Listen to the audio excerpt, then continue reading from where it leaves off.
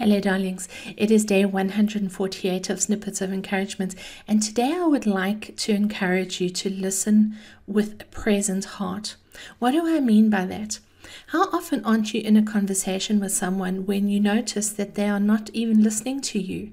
You can see that as you're speaking, they are busy formulating an answer to what you're saying in their mind. Perhaps you've also done this. You're so busy creating your answer that you don't listen, and most certainly not with your heart. We can call this talking at one another, not conversing with each other. There is such a huge difference, not only in how the conversation flows, but also in how each person feels. I think sometimes we fear that we might forget the point we wish to make, or we don't want to be beaten and not get our point across. Conversation can turn into more of a sparring session than a connection of hearts. I just hate it when that happens to me. I feel unappreciated, undervalued, and not heard. When I am doing that to someone else, I am essentially creating a situation for them that I hate for myself. The fact is, we will never run out of words or opinions. They will always be available to us. They just don't need to be shared in each conversation. When people speak to one another on personal issues, they often don't want to hear about the other's experience or receive advice or be fixed in some way. They just want to be heard. Of course, there are also those who simply vomit everything onto others in a state of blind unawareness, and in these cases, we need to know our boundaries.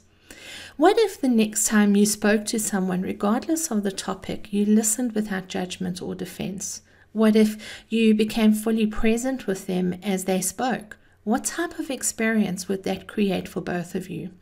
It is really not easy to be an active listener, one who is present within themselves but fully focused on what the other person is communicating.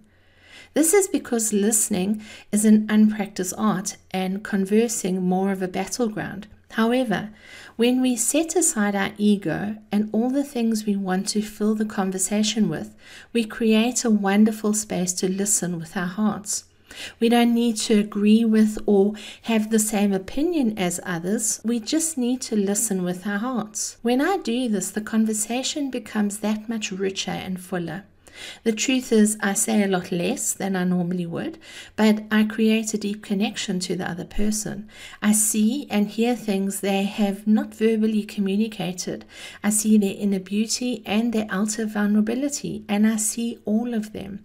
The fact is, opinions are like arseholes. We all have them. Another fact is our opinions, when aired, are not always sweet-smelling or life-affirming. Sometimes they bring no value whatsoever to anyone, ourselves included.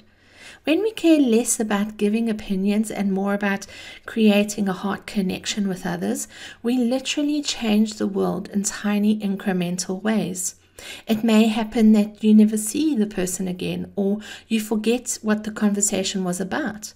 What does remain is the knowledge that for a moment in time, they were seen, they were heard, and they were loved.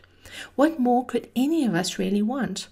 So today I want to encourage you to practice setting aside your defenses, judgments, and opinions and listen with your heart. Not only will you create a beautiful connection with the people you communicate with, you will change your world as you do so. You've been listening to Snippets of Encouragement with Angie Barnard. If you've enjoyed this snippet, share it with a friend. But more importantly, now that you've received, get out there and encourage somebody else. Have a wonderful day. Bye-bye.